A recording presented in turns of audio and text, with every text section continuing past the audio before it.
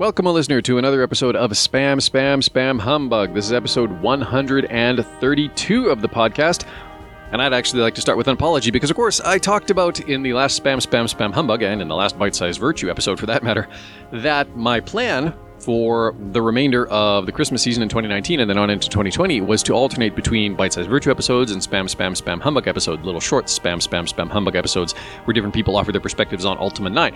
And then everybody in my house got sick, including myself. I actually wound up with pneumonia just finishing up the medication regimen for that. So yeah, happy times. But consequent of that, I basically just everything fell off. Like, I didn't do any podcast work at all. The release schedule just fell apart entirely. And I'm only now in the early days of 2020 getting back into action. So this episode this week features Jared Kylif Dragon, offering his thoughts on Ultima 9. We'll find out what those are as the episode proceedeth. But at any rate, Happy New Year. Sorry I completely dropped the ball on all of the different episodes that I had planned to do. But such is the way of things. Colds are colds, pneumonia is pneumonia. And I spent a good portion of the Christmas break on the couch, as did everybody else in the house. So, there you go. At any rate, just a reminder, of course, Spam Humbug is now hosted on Anchor.fm, which is a newer social podcast hosting platform. You can find us at anchor.fm/SSSH podcast or at spamhumbug.com. If you're finding us on Anchor, of course, you can take advantage of some of the community features there. In particular, you can leave us voice messages. Do consider doing so. And also, like our episodes and the podcast. For those of you who do the smart home thing, we are on the Apple HomePod and also on Google Home. So try saying, "Hey Siri," or "Hey Google, play the podcast Spam Humbug." Hey, look, my phone's paying attention today. How about that? And as always, of course, this episode of Spam Humbug is... Ready to go. Let's start with... That's fine, Google. Thank you. No, really, I'm good. We're good. Heard me that time. It did. Anyways, so... Again, yes, this episode of Spam Humbug, hello, back in action, I guess, is brought to you by our Patreon backers. Thank you to everyone who supports the podcast and the Codex by that means. Patreon.com/Ultima Codex if you would like to become a supporter. And in particular, a hearty thank you to our co-producers, Seth, Golden Flame, Chris, Brickbat, Dominic, Violation, Cranberry, Christopher, Bruce, Dark Wraith, Dragon, Hellgrove, Gronk, Pascal, and Thor1. Right, enough from me. Let's hear from Jared.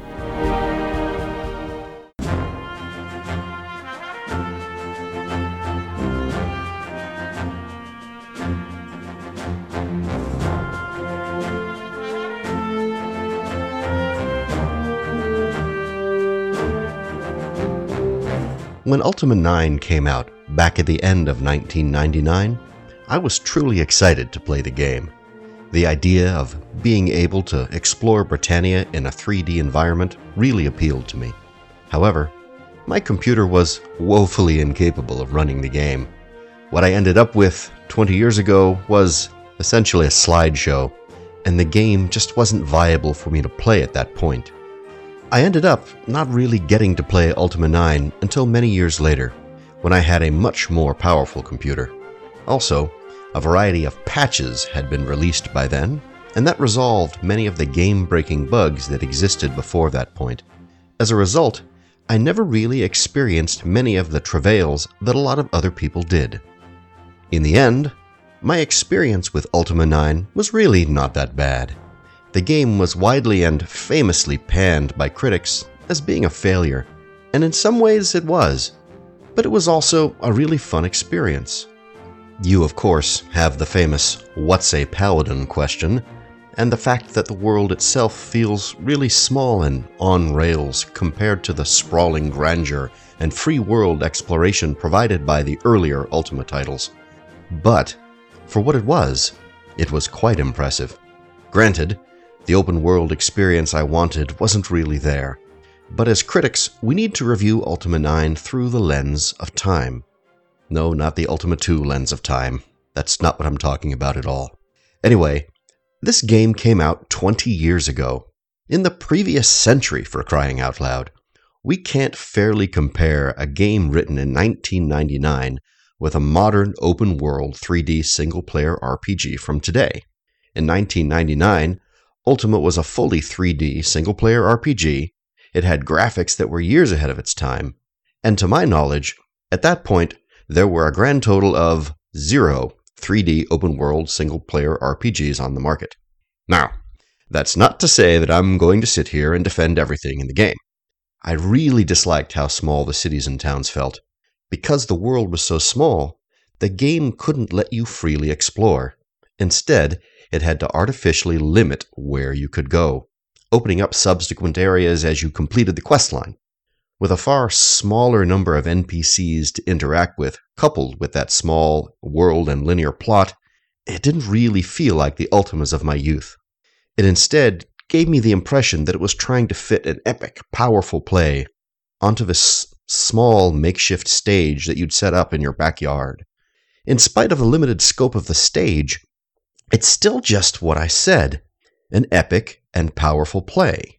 You can see the greatness shine through in many places, even when that greatness is hampered by the limitations of the time and the many internal struggles that the Origin team faced in developing the game. I won't drone on at length about random facts, game development stuff, that sort of thing. If you want to get more info on Ultima 9 and its development, there are plenty of fan sites and wikis that will tell you more than you ever wanted to know about the game. My objective here today is simply to convince those who have maybe never played Ultima 9, or perhaps only played it back 20 years ago, that it is definitely worth another look. Yes, you'll hear a lot of negative buzz about the game, and much of it is true, but there's plenty to love about the game as well. My advice is for you to get the game from GOG.com for a few bucks, locate and download the latest patch, which I think is some iteration of version 1.19 at this time, and give it a try. The worst that will happen is you'll lose a little bit of time and about $6. If you want to join the Ultima Dragons, you can do so at udic.org, where you can choose your very own dragon name. You can also find the Ultima Dragons on Facebook. We have a Facebook group there. And you can follow at Ultima Dragons on Twitter, or join them on Discord. And if you're feeling really old school, you can even fire up a Telnet client and check out the Weremount. Hit up the show notes for links to all of these. If you want to participate more directly in the podcast, you can send us an email, or if you're feeling a little bit braver, leave us a voice message in one of 3 places: the podcast website, our Facebook page, or on anchor.fm. And you're also welcome to join us on our Discord server to chat with us, to lurk, or even contribute to podcast recordings when they happen. And again, links in the show notes. If you'd like to support Spam Humbug, you can do so at patreon.com/ultimacodex, where for as little as $1 a month, you can get access to episodes the day before they go live to the general public. You'll also get access to behind-the-scenes audio when we have some to share, and possibly other interesting content. But we also welcome your moral support. You can like the Ultima series on Facebook, follow at Ultima Codex on Twitter, or leave the podcast a review on iTunes. And you're also welcome to share our episodes with your friends and social media circles.